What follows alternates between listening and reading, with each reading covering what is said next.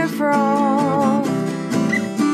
You bros can suck my balls. Fuck your reply guys. Please don't fuck your reply guys. Just listen to Reply Guys. Hello and welcome back to Reply Guys, the leftist feminist comedy podcast for the rest of us. We are so lucky this week to be joined by Kelly Bachman later in the show. But first, we are going to do the Reply Guys of the year, the top Reply Guys of 2019. The 2019 Reply Guys Spectacular. Just fireworks. Pew, pew. You know, Kate and I have been waiting all year for this, and we only started this podcast in July. Yeah. And 10 was simply not enough, but we're going to do it for you. We have some repeat offenders on this list. Oh my God, yeah. So many people who come up again and again. As well as some new friends. Some new faves. Yeah. All right, should we start? Yes. All right. Number 10. The conservative men of the New York Times. Just the three-headed dog of neoconservatism and bad takes. We're talking about David Brooks, Ross Douthat, and Bret Stephens. Just the unholy triumvirate of bad opinion. I think we can throw Barry Weiss in there too. Oh, sure. Yeah. Absolutely. So these folks have just had some insanely horrible takes always, but this year some that stands out for me, of course, Bret Stephens' infamous bedbug debacle. Incredible. Someone called him a bedbug on Twitter, and then he proceeded the next week to write an article about how that was anti-Semitic, and it was very dangerous. It was like Nazi Germany. This professor who sounded really nice. Yeah, he literally Bret Stephens emailed this guy's entire department, the chair of his department. Just incredible. Bret Stephens also no fan of any of the universal programs that some of our fave candidates in the Democratic primary are proposing. I think a real theme on this Reply Guy of the Year podcast are going to be things that are not actually anti-Semitic. Absolutely. It's a big theme in 2019. I was noticing. Some of my favorite David Brooks takes of all time, not necessarily this year, was when he said that he wrote a column about how basically liberals were alienating conservatives with fancy stuff. Like he took his friend to a deli and the Italian names of the sandwiches were too much for her, and he realized he should have just taken her out for tacos. And I'm like, what would it have been like to be the friend reading that column? I'm just be like, I know what prosciutto is, bitch. Fuck you. This is a recurring theme, I would say, is conservative commentators not being able to pick a lane on whether Democrats and liberals are too kind of highfalutin or on the other end of the spectrum, making fun of AOC for being a bartender. Pick a lane, folks. That's very true. David Brooks wrote a column this week about why he's not a socialist anymore. So I guess he was a 22-year-old socialist, which whatever, man. Pete was on about how he was on I think CBS this week, and he was like, yeah, well, I liked Bernie Sanders when I was 18. What a little snot. Wrote an essay about him. Yeah. But so he says he was a socialist in college, and he learned that governments can't plan things. Other really classic David Brooks takes. He likes to write about what red states are like, and basically, how we are so culturally alienated from red states. But I think he has been caught lying about having been to certain places he said he was going to. It's just all made up. The distillation of every David Brooks column is, here's some advice for Democrats. Literally just be Republicans. That's like Bret Stephens too, and also Ross Douthat is another one. I love that. Ross Douthat. I've mentioned this on the show before, is that Ross Douthat thinks he's Catholic, and he thinks that Pope Francis is too liberal.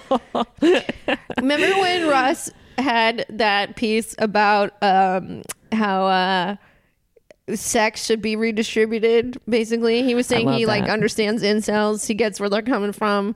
It's pretty good. Yeah. Bret Stephens also said he made this argument against free college. He said, "I do not admire anyone embracing the bad idea of free college. The surest way to strip nearly anything of its value is to make it free. Once again, pick a lane, buddy."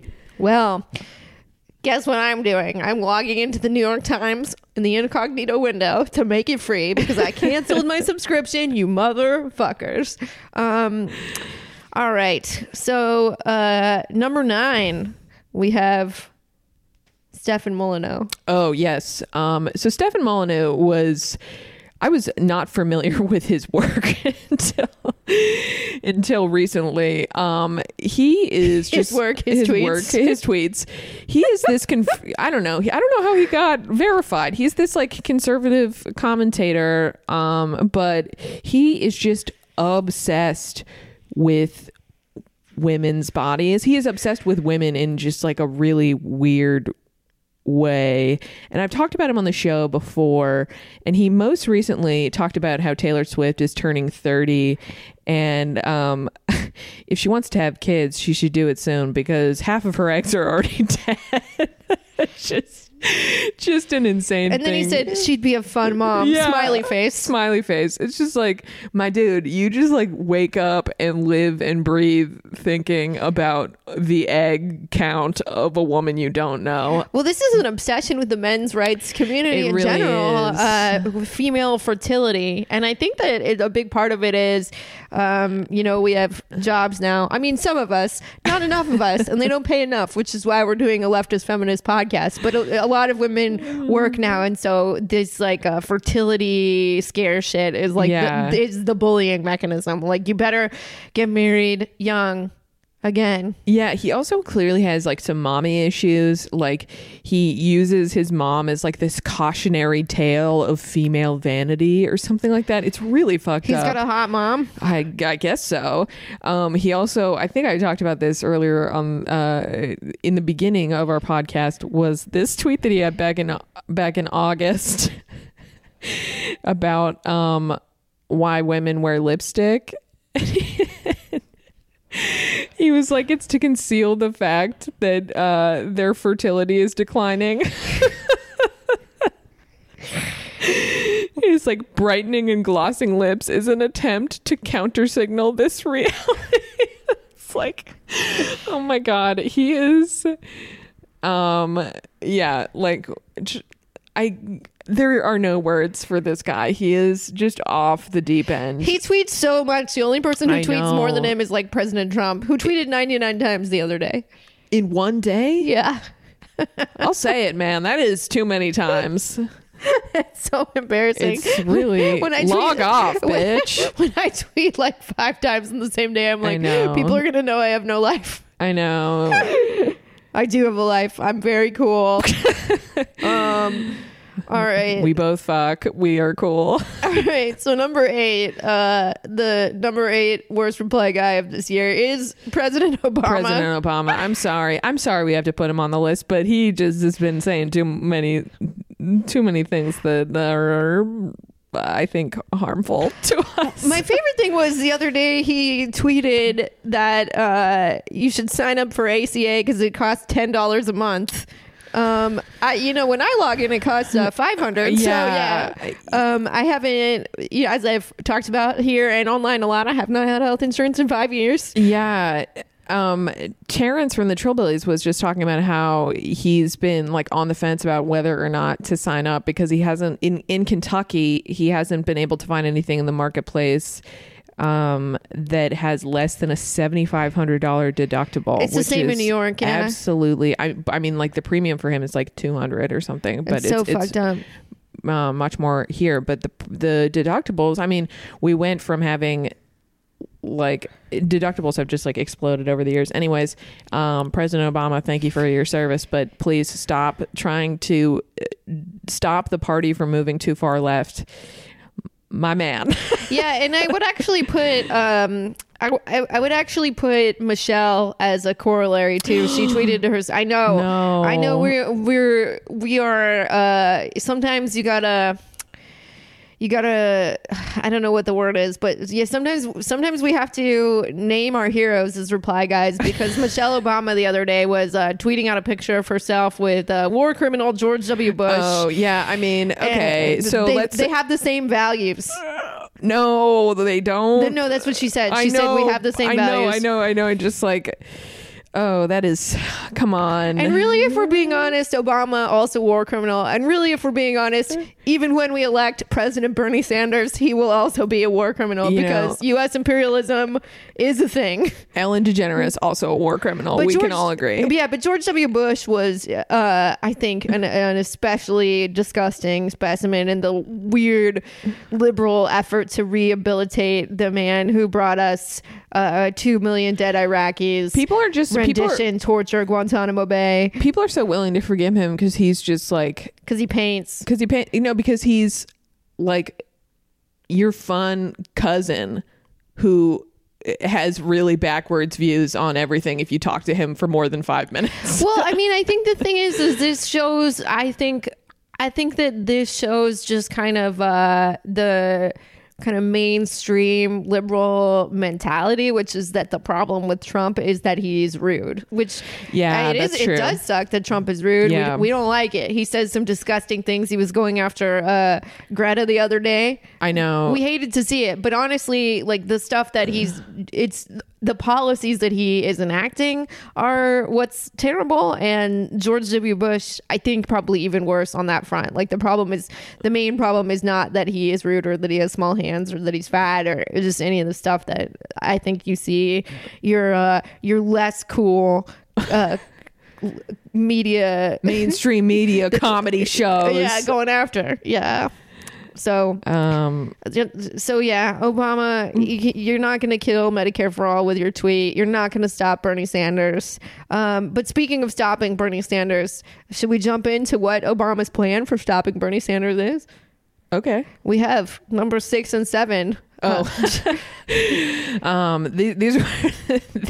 These two are my personal faves. Deval Patrick and Michael Bloomberg tied for number 6 and 7.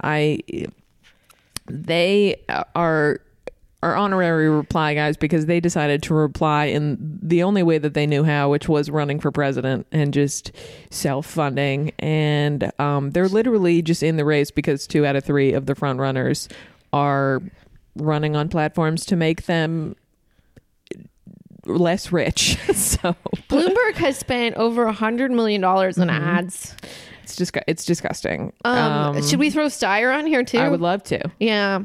A real trifecta of reply guys. Steyer comes out with like a new weird statement every couple of days. Like today or something, he said he's enthusiastically pro term limits.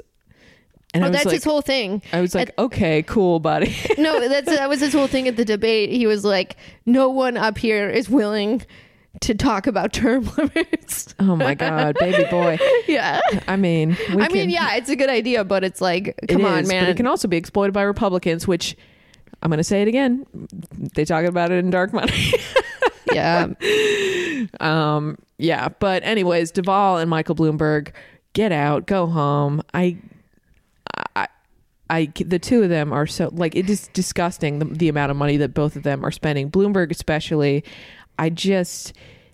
there's just no excuse for it. Think about what that money could actually do. This is why I'm forever sold on the idea of there are no good billionaires, because Michael Bloomberg was supposed to be one of them for a long time. No, I mean, he's responsible for implementing stop and frisk.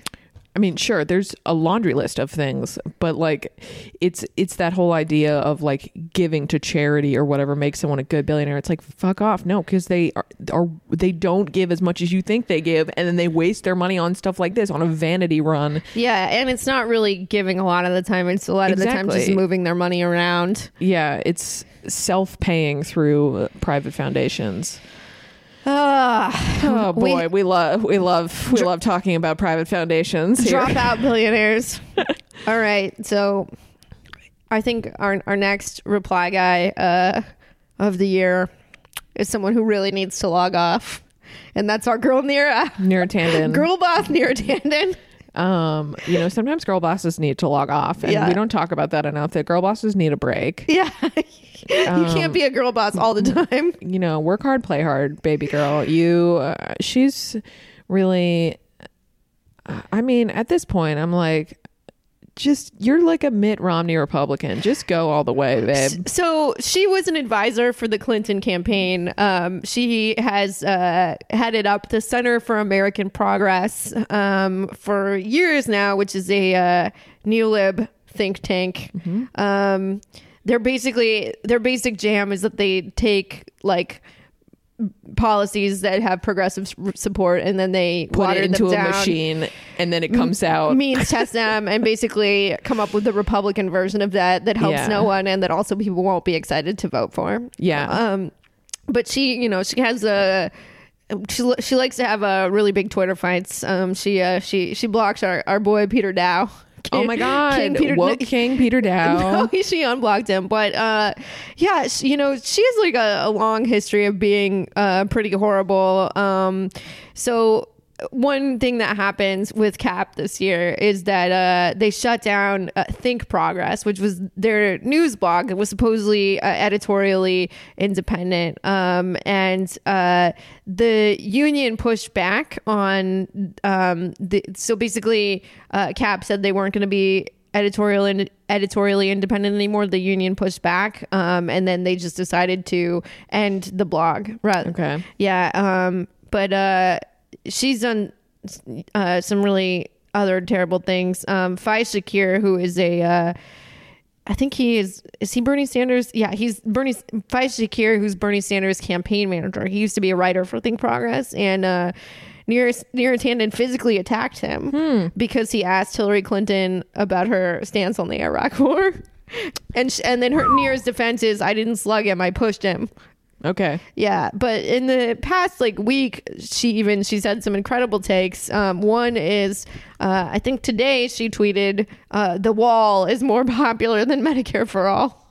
Oh my God! Yep. Just absolutely get out of my life. Yeah, as you probably know, the UK just had an election between Jeremy Corbyn and Boris Johnson. I mean, the way that UK elections work, it's like people are voting for parties, but it was between Labour and the Tories, and Boris Johnson, who heads up the Tories, is like basically their Trump. Mm-hmm. And Corbyn is to the left of Bernie, and Neera has been on this campaign to really make sure that Corbyn doesn't get elected, because she sees him as like his victory would somehow empower Sanders, who she hates with an ever-living passion. There's been a lot of the more neoliberal commentators in the U.S. who really have been vocally supporting the Lib Dems, which is the party that is a little bit more centrist than Labour. Yeah, I mean, so Neera, I guess, wasn't directly supporting the Tories, but she tweeted out a letter.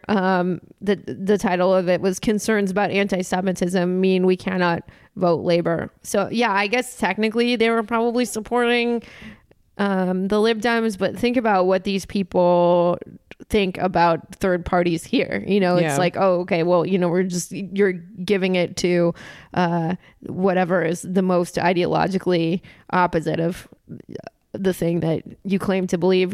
So I mean, basically, I think what we learned this week from a lot of our neoliberal commentators is that they would rather see the Tory government headed up by their Trump than a socialist government, and it's no good. It's bad. Yeah. Kind of shows you that the main thing is money with these people. Yeah. Yeah. I think the issue is that a lot of them are more comfortable with the status quo under someone like Trump than they would be about the unknown of a far left, which is really shitty and awful. And yeah, I mean, Corbyn is way further left than Bernie Sanders, who is not far left to them in their mind. Yeah, no, absolutely. And I think that there are too many people who are trying to draw exact parallels between there and here, and they're not entirely comparable situations. Corbyn and Sanders are not the same. But we'll talk about this at a later date. But yeah, but Yeah, I mean, it's just, she has been one of Bernie Sanders' most vocal critics, enough that Bernie Sanders' campaign sent Neera Tanden and the Center for American Progress a letter earlier this year, like asking them to knock it off, which I did not understand at the time, but now I do. Mm-hmm. At the time I was like, really, do they need to like pick this beef? Like it seems like it doesn't matter, but I mean, honestly, she's just going after them like all day. And I think it was good for the Sanders campaign to like bring that to attention. Yeah. Okay. Who's next? All right. So up next, we have Andrew Sullivan, who was another guy with the hot Brexit take. An American. No, he's not American. He's British, but he's a writer for New York Magazine. And so he tweeted on the night of Labour's really devastating loss. One lesson from the UK: if Democrats don't stop their hard left slide, they'll suffer from the same fate as Labour. If they don't move off their support for mass immigration, they're toast. Ditto the wokeness. Left Twitter is not reality. And I mean, it's just such a fucked up take. And you saw it all the time after 2016. Mark Lilla and Andrew Sullivan and just a variety of like supposedly sort of liberal people just basically trying to make the point that the reason that Democrats lost is like because of trans people and immigrants. And this is, I mean, it's like Andrew Sullivan is conservative though, is he not? I mean, it's a little bit. Yes. I mean, like to us, yes. He voted for Obama. So I think that there are some people that kind of see him as, sort of in the middle. He supported the Iraq war. I mean, he has been a Republican, but he also voted Democrat. So I don't know. But I mean, to us, he's a conservative goal. Yes. Yeah. But yeah, I mean, this guy. Well, it's a lot of people who don't understand how UK parliamentary elections work, making like grand pronouncements and parallels where they don't exist. I agree with him that left Twitter is not reality, but he's using it to make a bad point. Yeah, I mean, like I don't have a problem with him criticizing Twitter. It's just this idea of like basically saying that Democrats or the left need to abandon like any concerns for racial justice or LGBT rights or whatever. I mean, and he's also gay. This guy is, though, he has a long history of being like extremely problematic. He published a bunch of Charles Murray writings and has been like a longtime advocate of the bell curve, which is like the basically the manual for racists who are really into race science. Basically says that, like just different races have different IQs. I was just, I just was wondering about that for no reason. Yeah. I mean, and this evolutionary psychology has been disproven so many times. Yeah, it's this garbage. has been widely debunked, and there are, way better debunkers of this than us. But I mean, basically, Charles Murray is pretty much laughed off by anyone except for the most serious racists. He quote tweeted me once and tried to dunk on me, but he's just so dumb. He couldn't. I'm too powerful. That's so funny. All right. So now we are now we're at number 3. And that is our girl, Meghan McCain. Meghan McCain. You may know her from John McCain. You may know her from The View, where she begins every sentence with "my father." Yeah. She just like, I'm sure she's had a lot of hits. I don't even think we need to spend that much time on her because she's just on there every week spewing conservative garbage, saying that Joe Biden is the only person who can beat Trump. It's one of those, just like the conservatives at the New York Times who say the only way that Democrats can win is to be Republicans. Yeah, I mean, I guess like the thing that I was the most upset at her for this year is we're going to play the clip. Anti-Semitism shouldn't be a left or right issue. I don't think we should be politicizing it on either side because, as we know, if it's a tiki torch person in Charlottesville saying Jews will not replace us, or if it's we had Barry Weiss on to talk about sort of these more dog whistle moments that, in my my view, Ilhan Omar is doing. And she, as of Saturday, hadn't been able to have gone 15 days without saying something anti-Semitic. Just because I don't technically have Jewish family that are blood related to me, it doesn't mean I don't take this as seriously. And it is very dangerous. Very dangerous. And I think we all collectively as Americans on both sides, and what Ilhan Omar is saying is very scary to me, and it's very scary to a lot of people. And I don't think you have to be Jewish to recognize that. Yeah, so oh boy. Yeah, so Meghan McCain has been on a tear all year about how Ilhan Omar is anti-Semitic. Ilhan Omar is not anti-Semitic. No. She has been critical of Israel, which is not the same thing. Right, and that has been an ongoing issue of people just generally not being able to decouple rightful criticism of Israel with anti-Semitism. And also, like, conflating being Jewish with support for Israel is anti-Semitic. Sure. Absolutely. So this is something that we continue to see again and again. Meghan McCain sucks, and she I mean, she is like the ultimate white woman tears. Yes, meme. exactly. Yeah, I know. I mean, that's exactly what she's doing. She blames Ilhan Omar for the shooting of a synagogue in San Diego. Cool. When someone came on The View, which is like a really bad show in general, but someone came on The View and was talking about the torture at our borders in ICE detention facilities, concentration camps. Was talking about the torture of kids. This was a doctor explaining that children were subjected to, quote, extremely cold temperatures, lights on 24 hours a day, no adequate access to medical care, sanitation, water, or adequate food. And then she is like, you know who was tortured? My father. It's so fucked up. She just won't stop. And, you know, for people who don't think that the weaponization of white women's tears is a thing, look no further than Meghan McCain. All right. So we're now on number 2. One for the teens. It's Jacob Wool. Yeah. Jacob Wool this year had one of my favorite reply guy moments of the year, in which he accused Elizabeth Warren of having an affair with a 24-year-old Marine. And it's still one of the highlights of my year. Yeah, and it was really dumb too, because like the guy who was supposedly the Marine, like that not only did Elizabeth Warren have an affair with a 24 Maroon, she was in a BDSM and she paid to beat him. I love that. Yeah. I love every part of this. Yeah, but he posted like so good. The like guy that was supposedly the Marine like posted this like a wound on his back, and then but like on his Instagram he had like the real story of how he got that bruise or cut or whatever, and it was just so stupid. Jacob Wool also, Kamala was still in the race at the time. Like a few weeks later, Jacob Wool accused Kamala of almost the same thing, of having an affair with like a much younger man. And it's like, my dude, you have a weird fetish and we can all see it. He also got someone to accuse Pete Buttigieg of sexual assault. And we hate Pete, but that's not something fucking gross. Yeah, I mean, and I think, you know, in the past he had a fake sexual assault accusation of Robert Mueller. Oh yeah. Yeah. And he doesn't cover his tracks very well.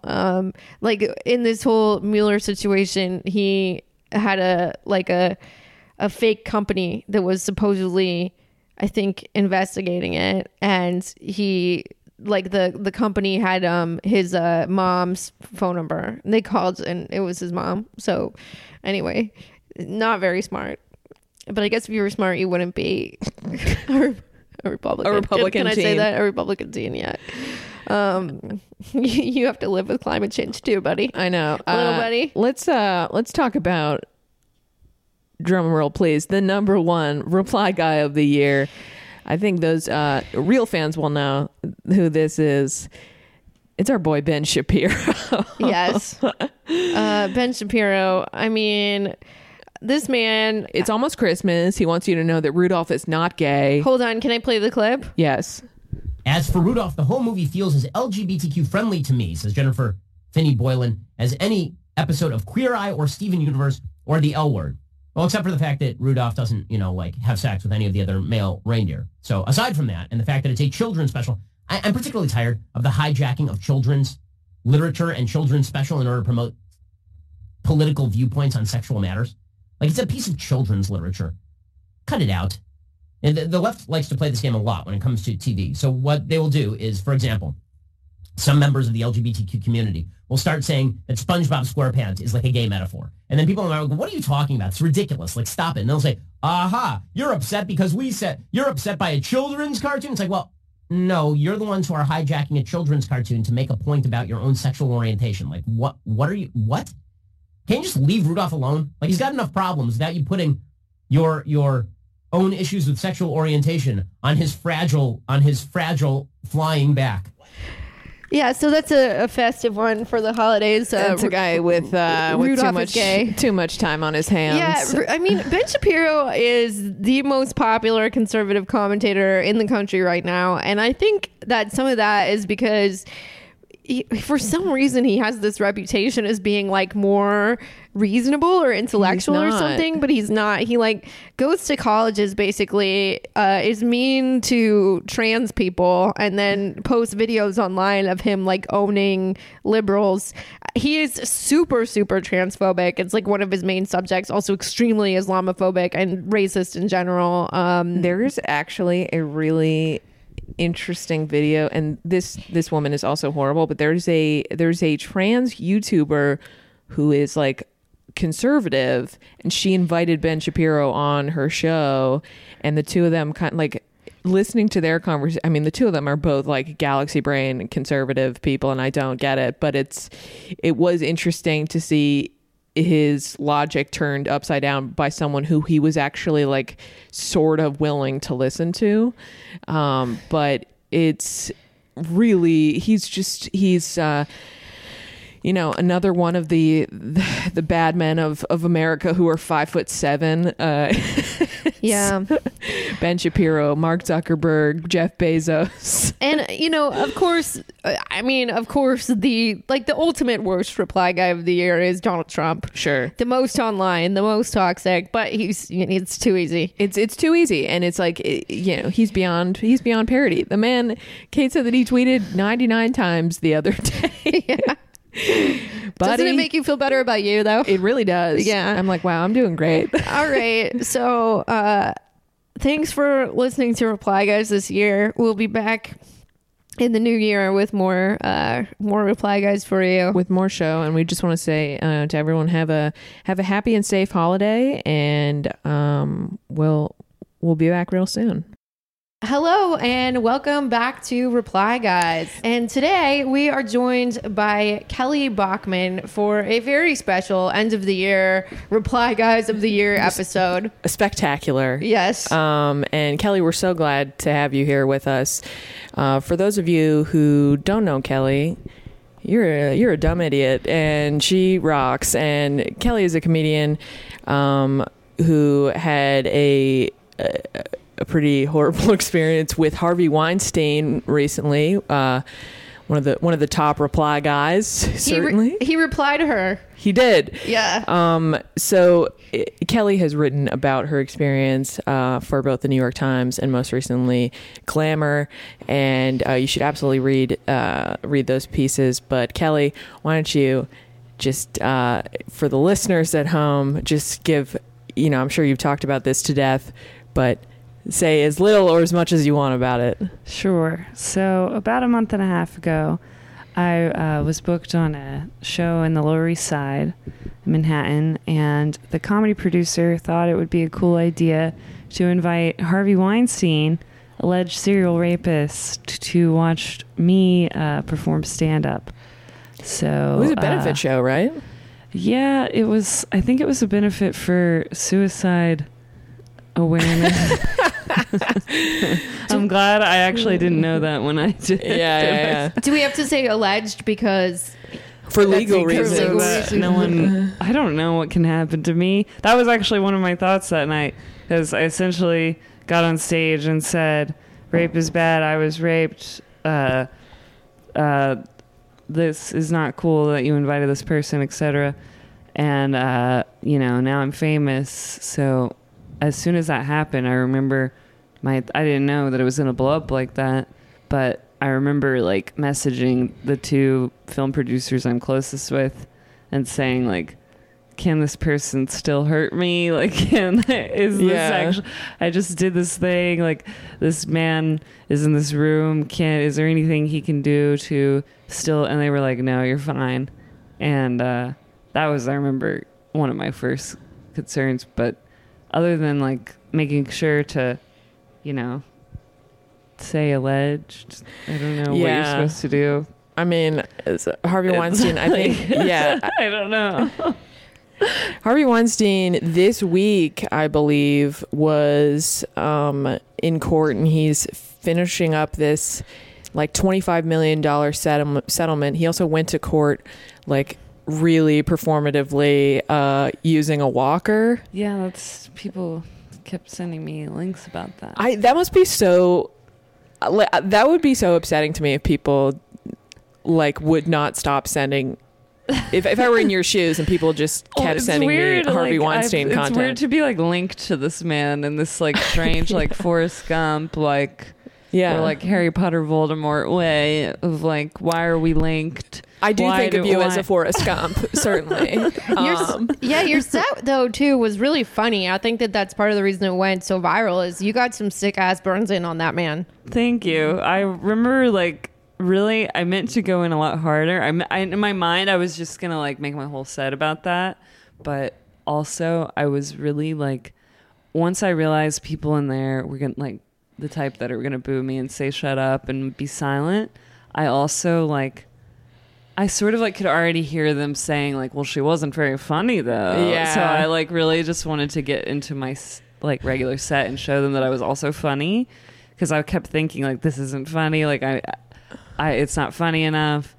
And so I didn't actually say as many things as I might have.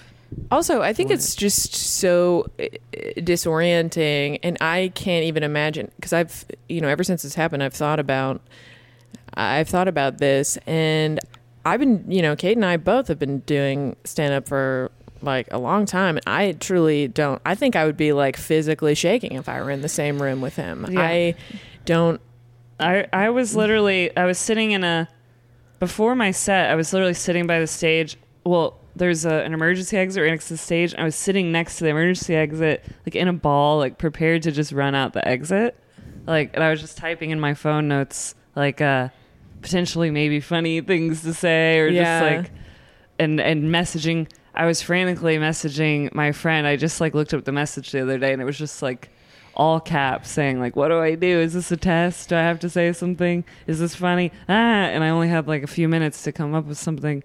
And I really was afraid I was just going to like stand there and go like, but something. He's also a very physically intimidating guy, even in his like performatively beleaguered state now. I think he's like, that's been part of his whole story. He kind of has like a shark face. He has a menacing he's just face, like staring at you, and he's not fazed, and he's sitting next to two guys that are like also very scary looking, and so you're like sort of trying not to look over there and also trying to say something. So it's like, it was very, and there were just like a lot of people, and there were a lot of men in the back of the room that I felt like I already knew were going to react the way they did. Like, I could just tell people, there was like the host of the show was going over to his table and like laughing with him, and the host booed me. Like, it was like not a room that was like on my side. Yeah. My God. So yeah, I don't know. I was up all night that night thinking like, fuck, I was not funny. Like I dropped the ball. Like, I was supposed to do more. And then the next day I didn't realize like Amber posted this tweet saying everything that happened, and a bunch of comedians like that I know started saying like, "No, good job, Kelly. That was funny. Good, like you did good." And then it was comedians I didn't know, and I was like, "Oh, like I look up to that comedian." And then it was like, I finally realized it went viral only because I don't really get on Twitter, but brag. No, but I don't.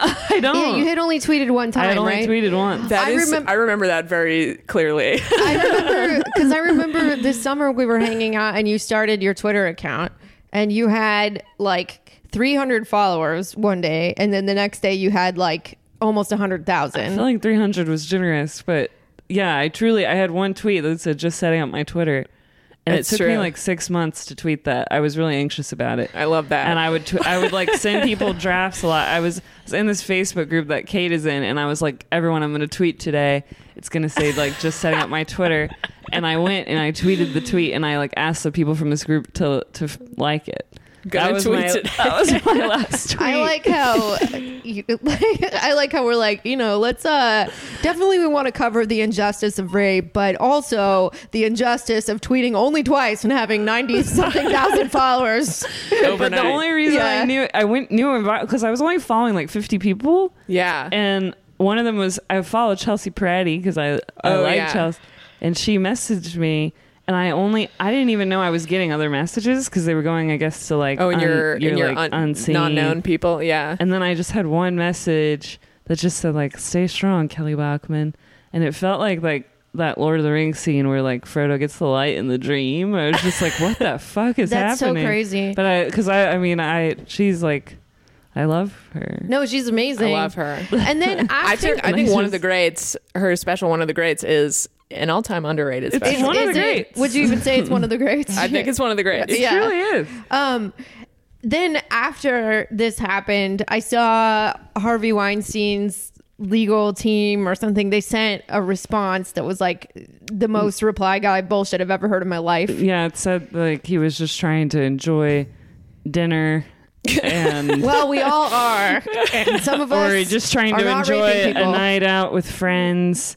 And that the reaction from the people, like downright rude, I think was downright rude was definitely a phrase called.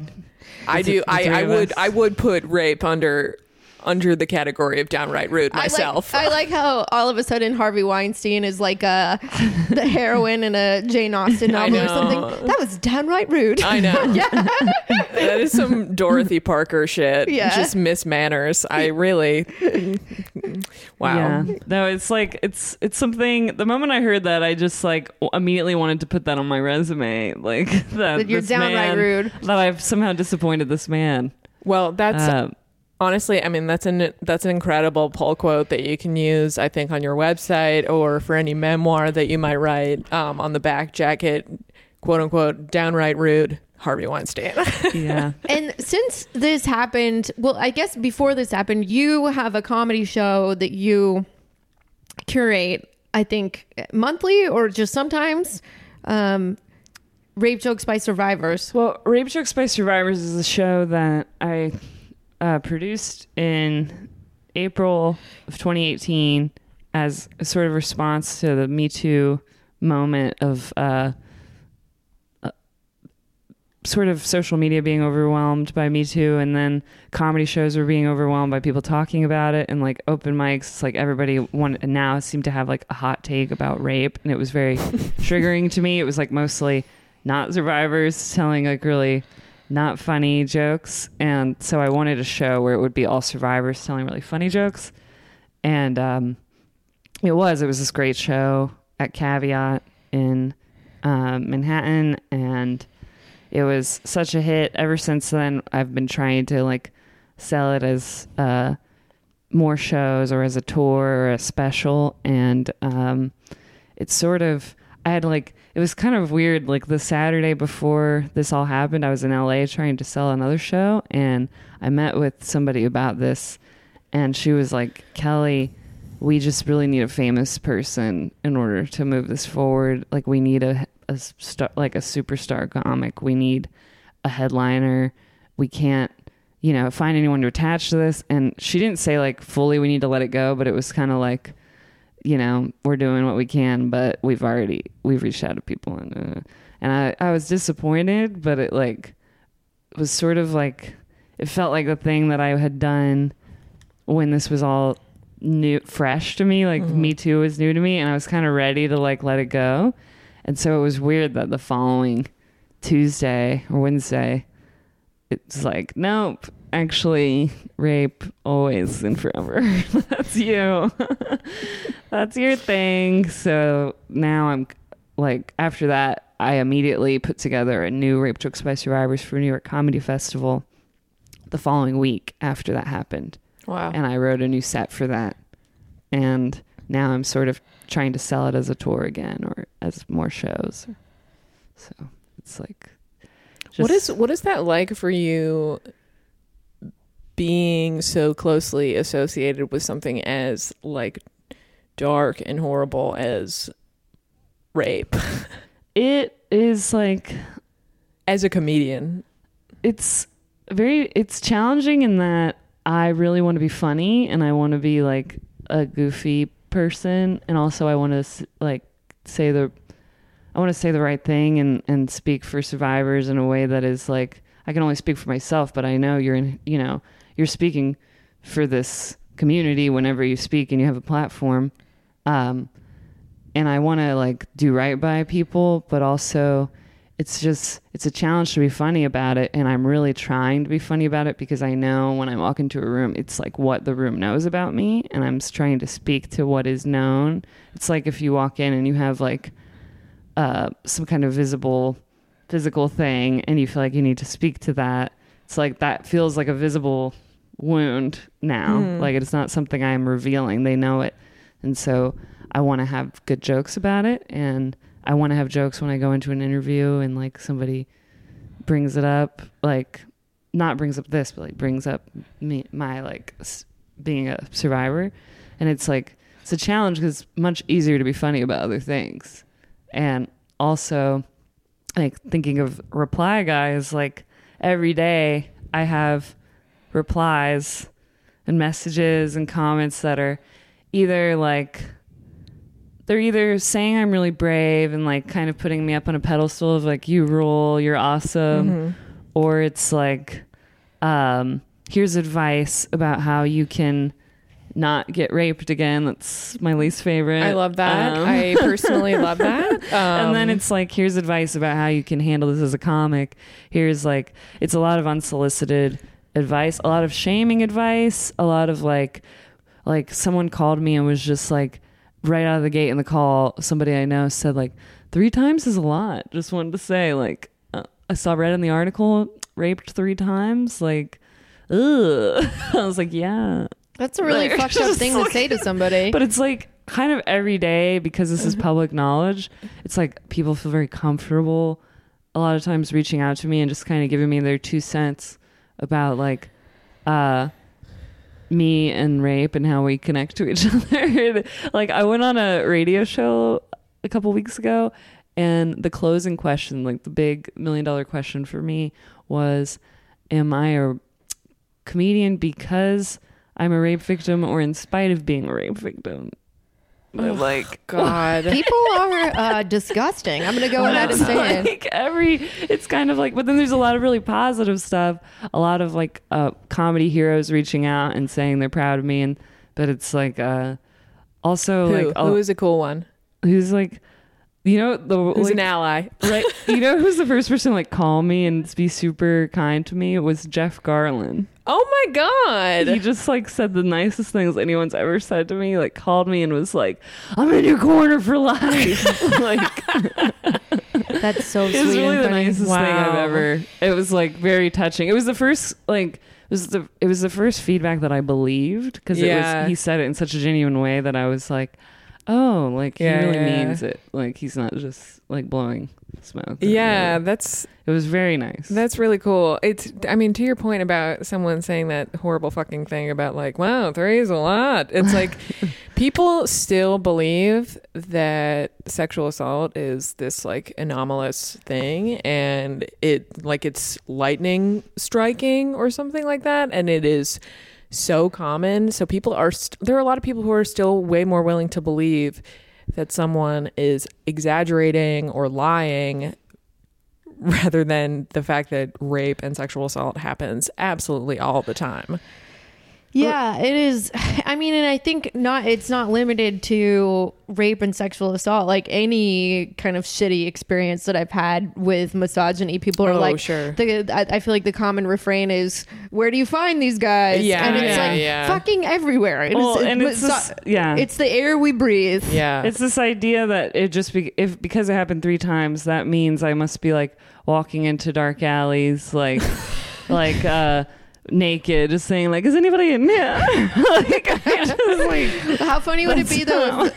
Like if you were like if that was like your main hobby, it's just like, well, I just walk in the park like I'm in the park. Yeah. Oh no, fellas!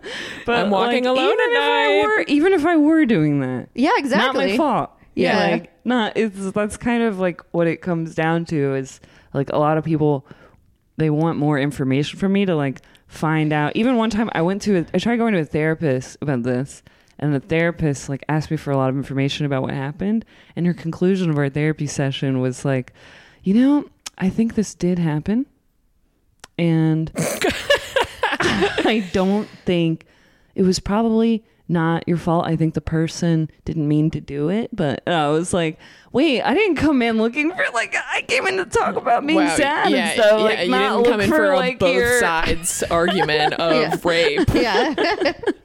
But it's like you always got to hear both sides. I mean, it's like there's Nazis and then there's people who oppose Nazis. You got to hear people out. Both sides. Yeah. I will say on the light side, a lot of reply guys have also been reaching out to me to tell me that I look like Ryan from The Office. Which, oh my god, for those at home, Julia has the same face as me, 100%. And has anyone ever told you that you look like Ryan from The Office? No. Because I had never heard that until this. And I was, Kelly and I both, we not only do we have the same face, we also do have extremely similar voices, so this is going to be a nightmare to edit. I don't think so. I'm listening in the headphones right now, and I don't hear every time we're both at like an open mic or a show together. I'm like, God damn, this bitch.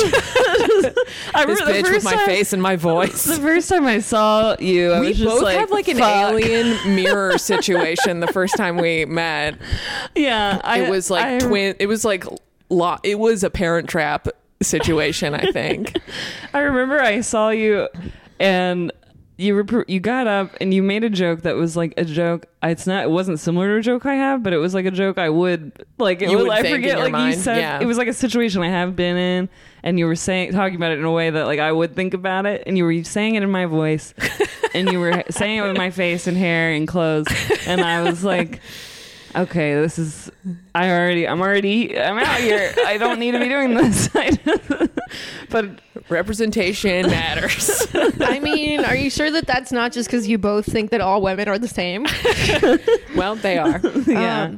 All right. Well, Kelly, I know that you have to run, but before you leave, is there anything else that you would like to say? Anything we didn't ask you about? I'm trying to think of any reply guy highlights I can share with you because I felt like I got off topic. You don't have to name names. We are, perfectly happy with the content. I will say I get a lot of like troll emails that are very like, they're very gently disguised as like concern trolling. They'll just being like helpful. There's like a subject that's like, I'm a fan, and then I'm like, and then it's like, I was a fan. I used to go to all your comedy shows until now, and that's funny to me because I definitely didn't have any fans. Yeah. And then I saw one tweet that said she had to get fame somehow. Nobody knew who she was. And I saw one person answered, it was my father. He replied and said, I knew who she was, you asswipe.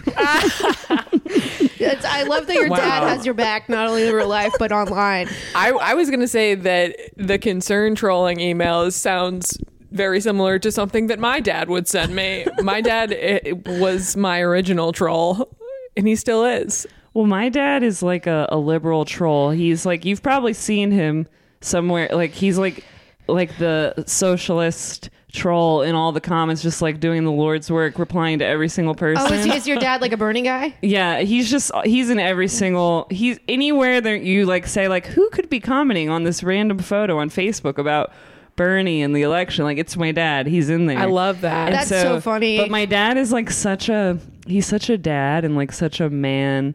Like man's man who's like has all these kids and is like wears a cowboy hat that he like ends up he ends up like in this conversation where he responded to this guy. Somehow they ended up seeing eye to eye in the end. Like this guy like said something mean to me, and then my dad was like, "She's my daughter, and I'm proud of her every day of my damn life."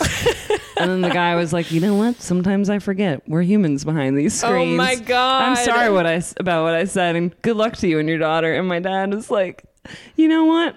I might have been a little harsh with you too, sir." But he's like out here somehow breaking through to people. And this is what Bernie's movement can do for people.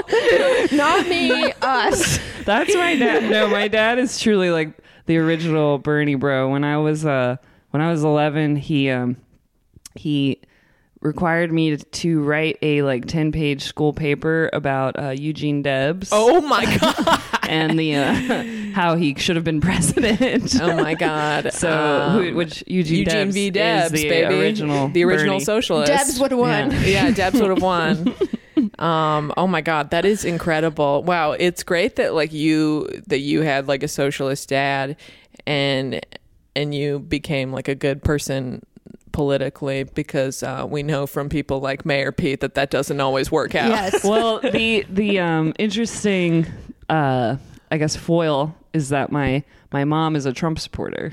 Oh What? my God. So they're both very extreme, and they've always been extreme, and so I've always like I think they've they steer me somewhere to My boyfriend sanity. was thinking about supporting Elizabeth Warren, considering it, and it nearly ended us. Oh wow. Yeah, I can't. that would not be allowed. That sounds like my Thanksgiving. Someone revealed that they might vote for Warren, and one of my cousins was like, "I'm gonna leave this Thanksgiving and go to." He was like going to his wife's Thanksgiving the next day, and he's like, to talk to people who I can actually discuss politics with. And he was literally going to another Thanksgiving of all Trump supporters. He was like acting like it would That's be fucked up. better to debate with them than a Warren supporter. No, I mean it is. I don't understand like how people who like Bernie and Trump can get along, but I do think that sometimes. I don't know. Sometimes we can get into these arguments that are with people that we are not that politically different from. It makes me nervous when I hear stuff like that, because I feel like that's how the last election, like that was the same language of like Bernie. Bernie, or like I would rather like discuss with a Trump person than I don't know. It just makes me nervous. I used to think so, and I also was worried about that, but I read up on the statistics about it, and actually most people who voted for Bernie Sanders did vote for Hillary Clinton, and most people did not vote at all. Yeah. And I've come to think that like whatever online Bernie Bros or whatever, like it's such an insignificant fraction of the population that it's actually more like 30 years of devastating neoliberal economic policy that have led to kind of broad political complacency plus gerrymandering. But I hear you. It does get very negative online. It makes me nervous. But Yeah. most of the people I knew who were like big Bernie bros in the last election didn't vote for Bernie even. They were just like talking. They were just online? They were just like, they were talking. I do know a lot of people who are very loud online who just straight up don't vote. And there was like guys that were like arguing with me a lot, and then on election day I came back with like I voted sticker, and I was like, all right, where's all yours? They're like, oh, I couldn't actually I didn't register in time. That is like, okay, that's just crazy. Fellas, you gotta stop. You gotta do more than post.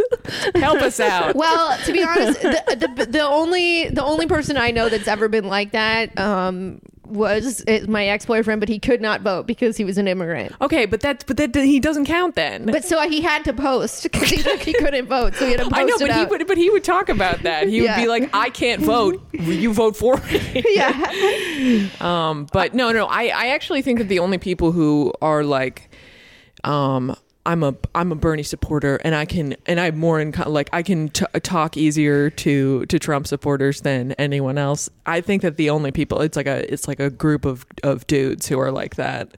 It's just trolling. I think it's just, and I think that there is a not insignificant portion of the loudest people online on the left who came to like leftism through trolling, not through like political ideology. Yeah, I don't know. And if my cousin is listening, our family is sometimes difficult. I don't. It might have been personal. I have a conservative dad. I talk about him often. I talk to him on the phone every single day. He will be a socialist by the time he is on his deathbed. That is my solemn vow. I've made a lot of headway with him. Kelly, though, I know you got to run, so I just want to say, I'm getting off topic. No, where can our listeners find you? You can find me on Twitter and Instagram. I'm on Instagram as Kelly Bachman. I'm on Twitter as Belly Cockman.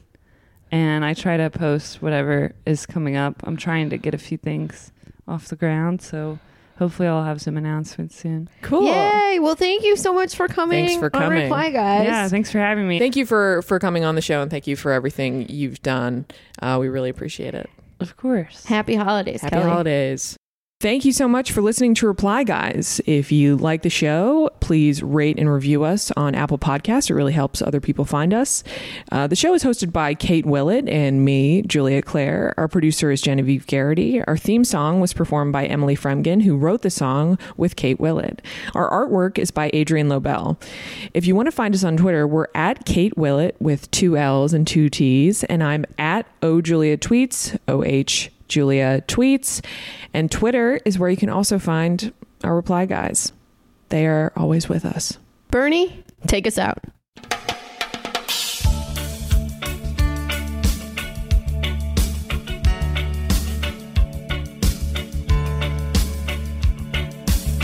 As I went walking that ribbon of highway, I saw above me that endless skyway. I saw below me that golden valley. This land was made for you and me. This land is yours.